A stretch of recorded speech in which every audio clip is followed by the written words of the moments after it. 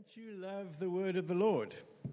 And as you look at me, you'll know that I've been reading it for a long time, but every time it is so rich and it's so appropriate and applicable and encouraging and edifying. You can add the words as we consider God's word. For those of you who don't know me, my name is Jeff, and we are loving being part of this 5 p.m. congregation. Tang got it right. It's the best one of the day. So you're in the right place. And isn't it just amazing how God puts this all together? I was just thinking of the different songs, the words of the songs, the scripture readings, the prayers, all fit together because God wants to speak into your life and mine tonight, and He does that so well. So yes, we are in this wonderful first long sentence, as Paul told us just a few weeks ago, this one long sentence, but it's broken down and we have verses so we can find our way through it. And tonight I have a simple heading. It's a simple question, and it is this. It is, are you blessed? Are you blessed? I think this is a great conversation starter question.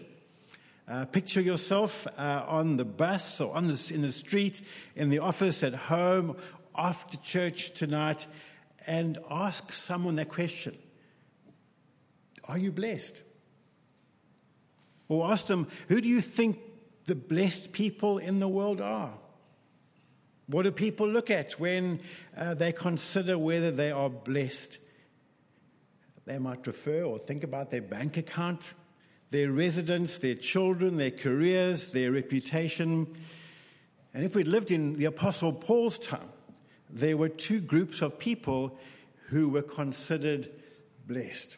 They were the Greeks, often wealthy and seemingly free from day-to-day struggles. And then there were the Jews, and they trusted that God would give them long life, prosperity, honor, and security. Yet whichever age we live in, Paul writes that the truly blessed person is who? Look down at your Bibles. It's in verse 3. He says, the one who has been and continues to be blessed by God with every spiritual blessing in Christ. And that's what we've been reminded of in these past weeks. What we've freshly appreciated as we've read, as we've studied, and we continue to walk through this opening paragraph of Ephesians 1. Isn't it good to do it slowly?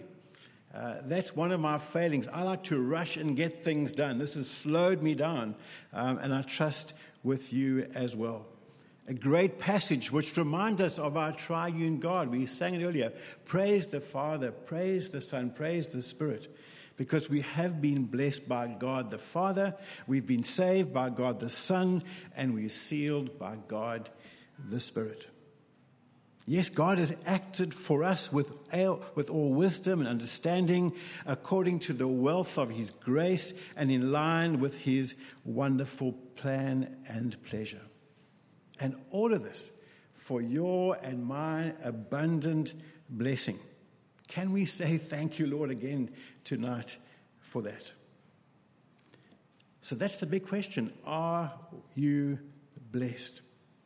It's a question, and the answer is this: yes, all who hear, all who believe, all who trust, all who receive, all who embrace and continue to love and praise and obey the Lord, that person, we can say, yes, absolutely, we are blessed. And so I want to invite you to have your Bibles open. This is the Word of God, and we want to see it, we want to read it in front of us, and use the good eyes that He has given to us. Because as we look down, you might have noticed already, but as you look down again at today's passage, there are 4 important pronouns to emphasize. We, you, our, and him. There's your English lesson for this evening. But notice in verse 11, Paul moves from the pronoun we. We were chosen, because he's referring to himself and his fellow Jewish believers. He moves from there in verse 13 to you. He says to you also, because he's talking about his believing Gentile readers. Then in verse 14, he says to our inheritance, in which both groups and us equally share. But there's a fourth one, because he says in verse 11 and verse 13, and all this was made possible and is experienced in him, in Christ. Yes, all of God's people are blessed when they put their faith in Christ. All God's people are blessed when they live in Christ. And so tonight we've got three questions to help us gratefully grasp this wonderful truth. What, how, and why? Those are our three questions tonight. Are you ready to go?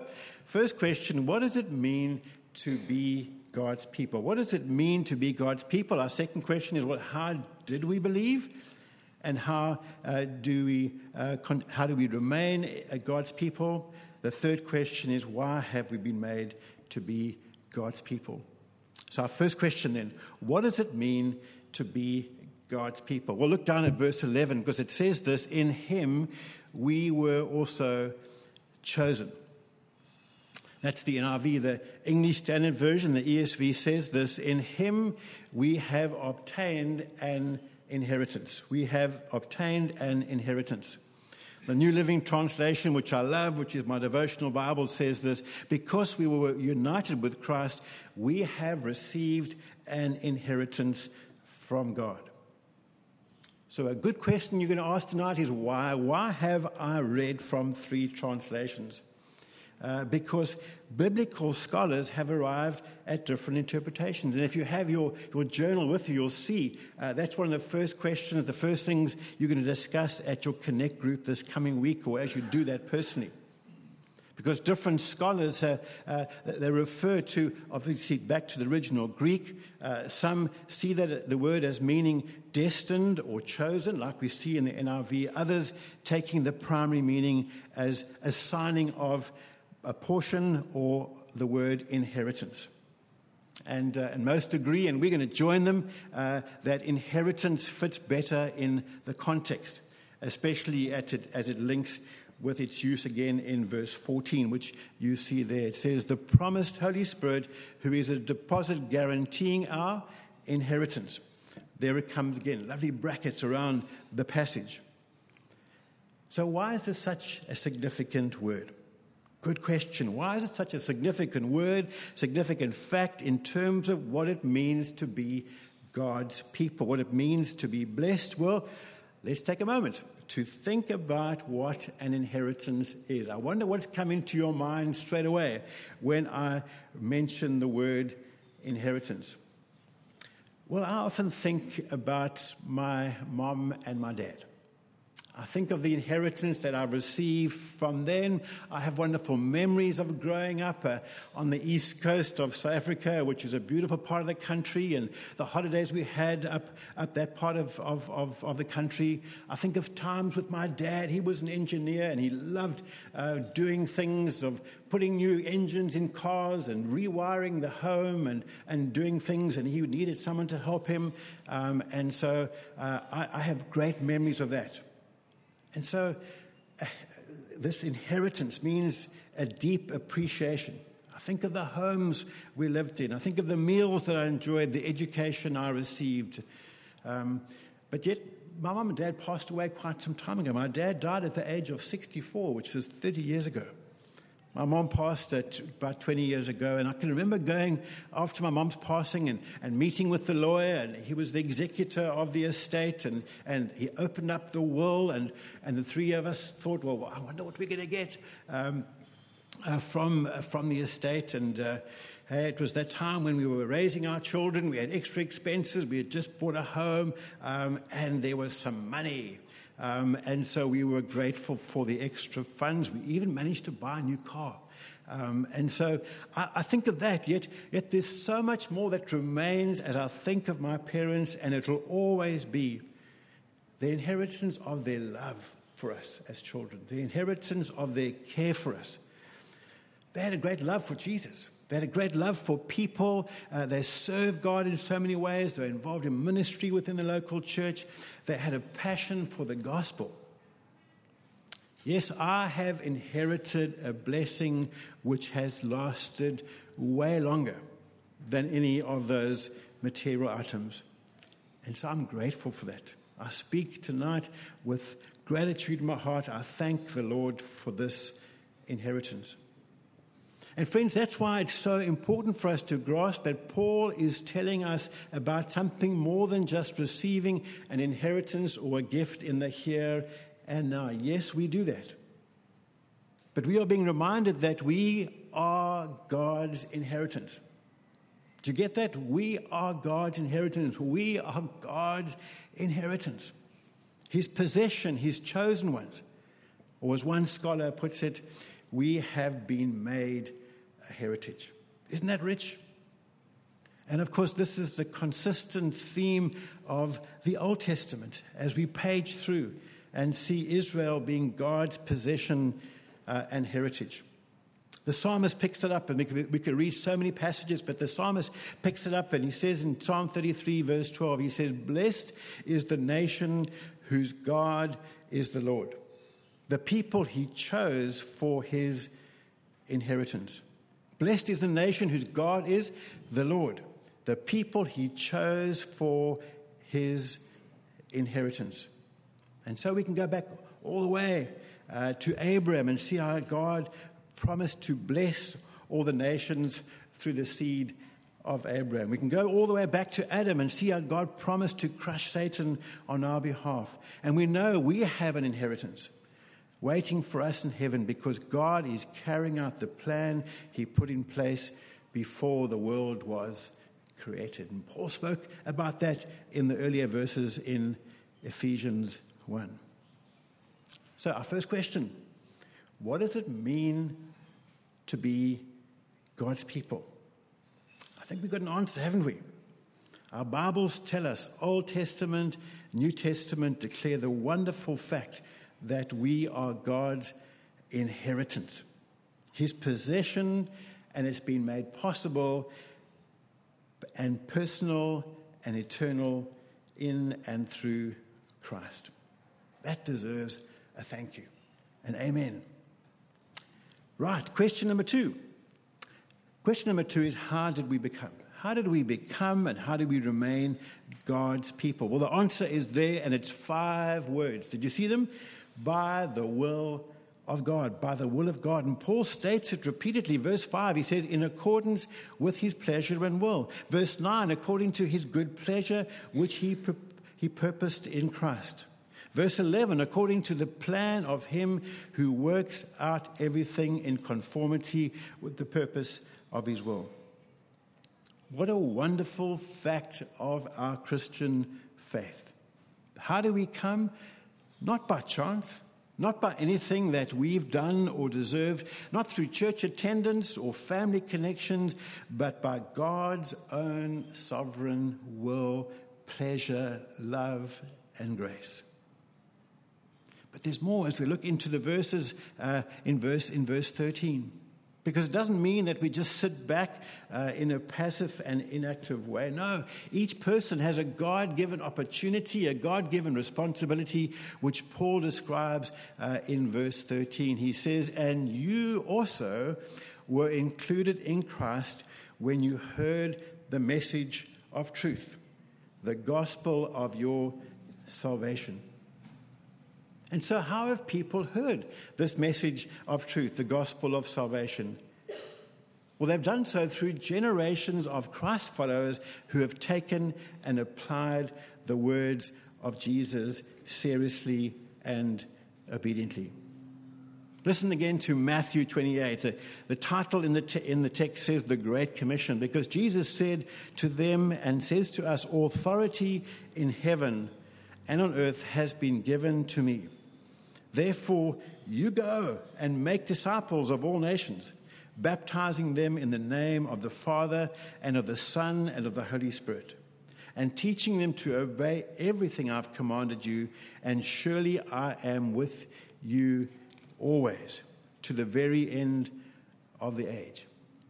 And we keep turning the pages in our Bible, and we get to that awesome picture, the facts that we find, the history we find in the book of Acts, and Acts chapter 1, Acts chapter 2, and we keep going. But we continue to hear Jesus saying, he says, you will receive power when the Holy Spirit comes on you, and you will be my disciples, you'll be my witnesses rather, in Jerusalem and in all Judea and Samaria and to the ends of the earth. And they did that. I love it. There's Peter as we go to chapter 2, wanting to pass on the message of truth. Verse 14 says, then Peter stood up with the 11, raised his voice and addressed the crowd. Fellow Jews and all of you who live in Jerusalem, let me explain this to you. Listen carefully to what I say.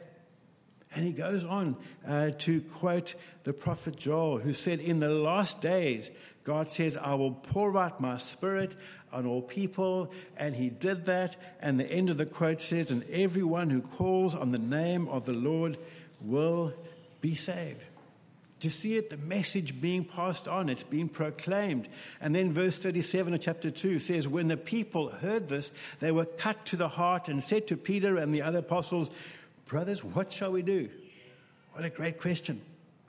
And Peter replied, repent and be baptized, every one of you, in the name of Jesus for the forgiveness of your sins, and you will receive the gift of the Holy Spirit. The preaching of the gospel, the message of the truth by God's people, is God's chosen way of bringing people to faith in Christ. Can we pause for a moment? Just let that sink in. And can I ask you, have you heard the message? Have you heard this message of truth and you've believed it and you've said yes to Jesus being your Savior? Take a moment just to say thank you. Say, thank you, Lord, again. Lord, help me to grow in my faith. Help me to be one to continue to pass on this message of truth. What a wonderful privilege we have to do that. But perhaps there's one here tonight and you're saying, well, I've heard the message, but I'm yet to believe. Can I encourage you to take that step? Because God is speaking into your life. He wants the best for your life. He wants you to come and know Jesus as your Savior. And will you respond to that? Will you receive that even tonight? Come and chat to me. Come and chat to a friend, one of our leaders tonight. Because that's the question. Have you heard? Have you believed? Are you living out the message of truth, the gospel of salvation? That's the first part of the question. The second part of the question, well, how do we remain God's people? Well, here's some more encouragement. Aren't our Bibles great? There's so much more for us. Look down at the second half of verse 13 and into verse 14, where it says this, having believed the message of the truth, you were marked in him with a seal, the promised Holy Spirit, who is a deposit guaranteeing our inheritance until the redemption of those who are God's possession. Friends, did you see those three key words, three key expressions of assurance of the work that God has done and will continue to do in your life? There's reference to a seal, to a promise, and to a guarantee. So when you hear the word seal, there can be many interpretations. Not those animals that swim in the sea, not that kind of seal, but a seal, which is a mark of ownership. It's a mark of ownership. That's what's being referred to here. It's a distinction. It's the exclusivity, which says, this belongs to me. That's what a seal is. I don't know why I thought of this when I was preparing, but I thought back to my days at school. A long time ago, I know you're thinking that, but I can remember that my mom used to have those little strips of cloth which said, Jeffrey Mulligan. And then at night, I'd see her sewing them onto all my school clothing so that if they got lost, then someone would hopefully hand them in. And you know what boys are like? They leave their things lying all over the place, but there was a mark on my jersey, a seal that says, "This belongs to Jeffrey Milligan." My Bible says that it belongs to me. My diary, I still have a paper diary. Can you believe it? It says, Jeff Milligan, it belongs to me. These are external, physical indicators. But God's seal is way more than that. God's seal is on the heart. God positions His Spirit within His people. Why? Because He wants to mark us as His own. You belong to me. That's the seal. It's a promise. That's the second thing we see. And well, for something to be promised, it needs to be spoken of beforehand. And God did that. God promised through the Old Testament prophets. Just now we referred to Joel as an example, and He promised that through Jesus. John 14, it should come up on the screen. It's a lovely chapter. I think many of us love it because we can relate to it as people where the disciples said to Jesus, "Hey, you're going. We're troubled. How are we going to cope? What's going to happen to us?" And He speaks about going to prepare a place for them. But He says this beautiful thing in verse 16. He says, "I will ask the Father, and He will give you another counselor to be with you forever. The Spirit of truth. The world cannot accept Him because it neither sees Him nor knows Him, but you know Him, for He lives with you and will be in you." Down to verse 25, it says, "All this I have spoken while still with you, but the Counselor, the Holy Spirit, whom the Father will send in my name, will teach you all things and will remind you of everything I have said to you." I love the way it flows on where He says, "Peace I leave with you." What a peace to know that God is living in us. That's the promise. And we saw that promise being fulfilled in that scripture. We read a few verses in Acts chapter 2 as the Spirit was poured out. And today, continually, God promises to give this Holy Spirit to everyone who repents and believes and invites the Spirit to fill their lives day by day. Great words, aren't they? Great words of affirmation, a seal, a promise. There's a guarantee. That's the third thing. Because the Holy Spirit is God's guarantee. It's a pledge by which He undertakes to bring His people safely to their final inheritance. We saw it there in verse 14. Who is a deposit guaranteeing our inheritance until the redemption of those who are God's possession. How do you understand this word? How do you understand this word guarantee? Well, it's referring to the action of a down payment, of a pledge, of a deposit, of a first installment.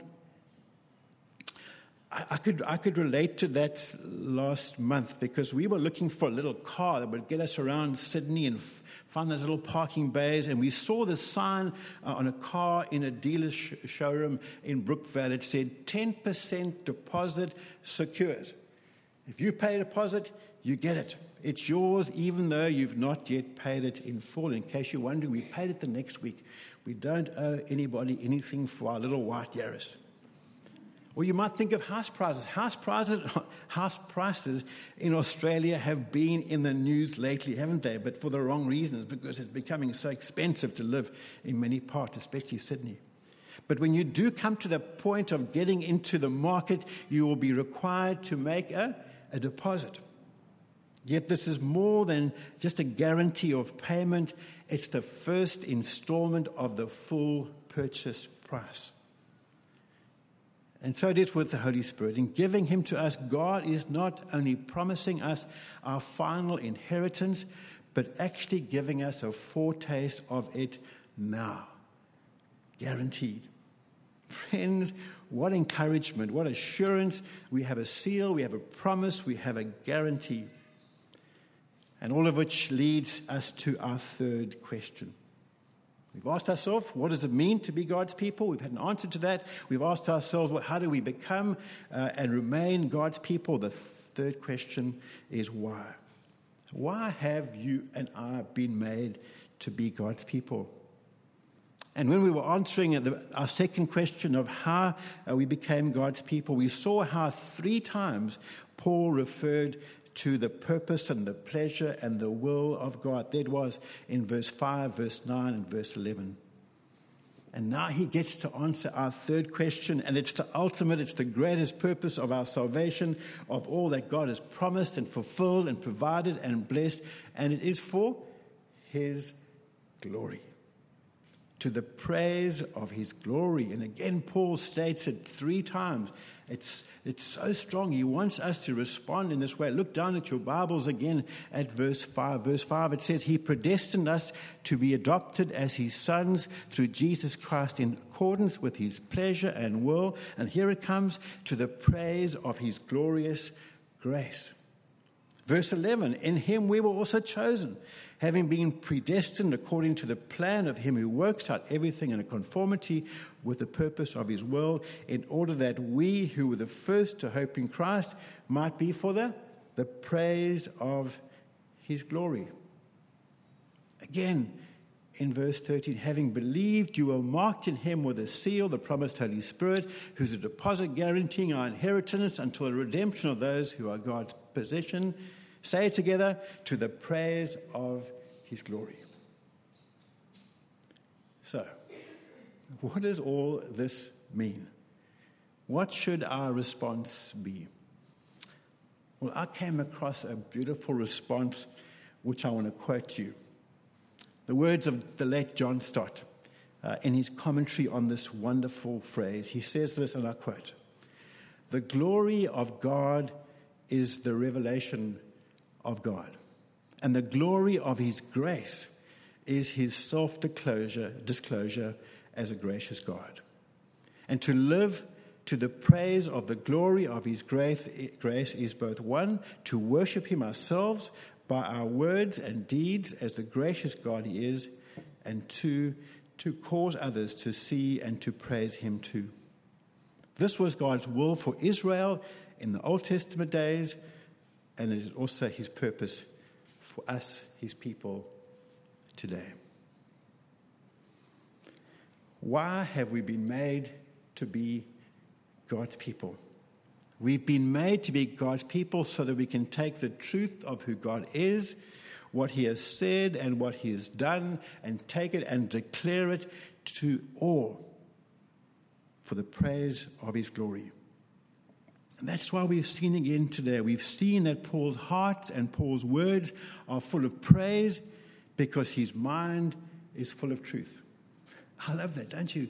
Paul's heart and words are full of praise because his mind is full of truth. Surely, we should be the same. Conclusion. It's the part you like. Today, we've asked ourselves 3 questions. What does it mean to be God's people? And the answer is we are his inheritance. We are his heritage, his possession, and it's been made possible and personal and eternal in and through Christ. Second question, how do we become and how do we remain God's people? The answer, according to the good pleasure and purpose of his will, and it's sealed and promised and guaranteed by the Holy Spirit.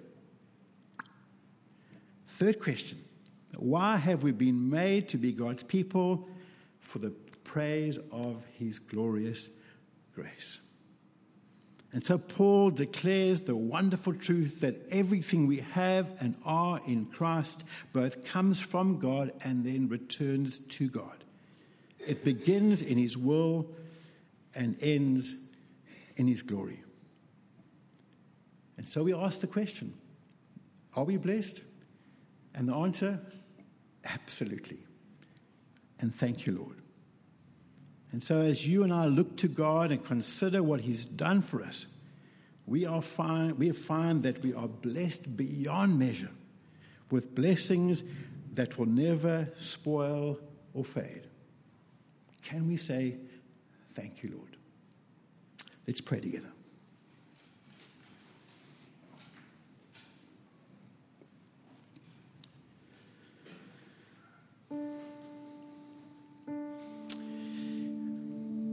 Just as we reflect on God's word as Paul spoke it and wrote it. I just love the fact that Peter was such an ordinary person, just like you and me. But he too grasped the truth of what you and I have heard tonight, and he said, "Praise be to the God and Father of our Lord Jesus Christ. In his great mercy, he has given us new birth into a living hope through the resurrection of Jesus Christ from the dead, and into an inheritance that can never perish, spoil, or fade, kept in heaven for you, who through faith are shielded by God's power until the coming of the salvation that is ready to be revealed in the last time. In this we greatly rejoice, for we are receiving the goal of our faith, the salvation of our souls." Friends, let's stand and sing to the glory of God.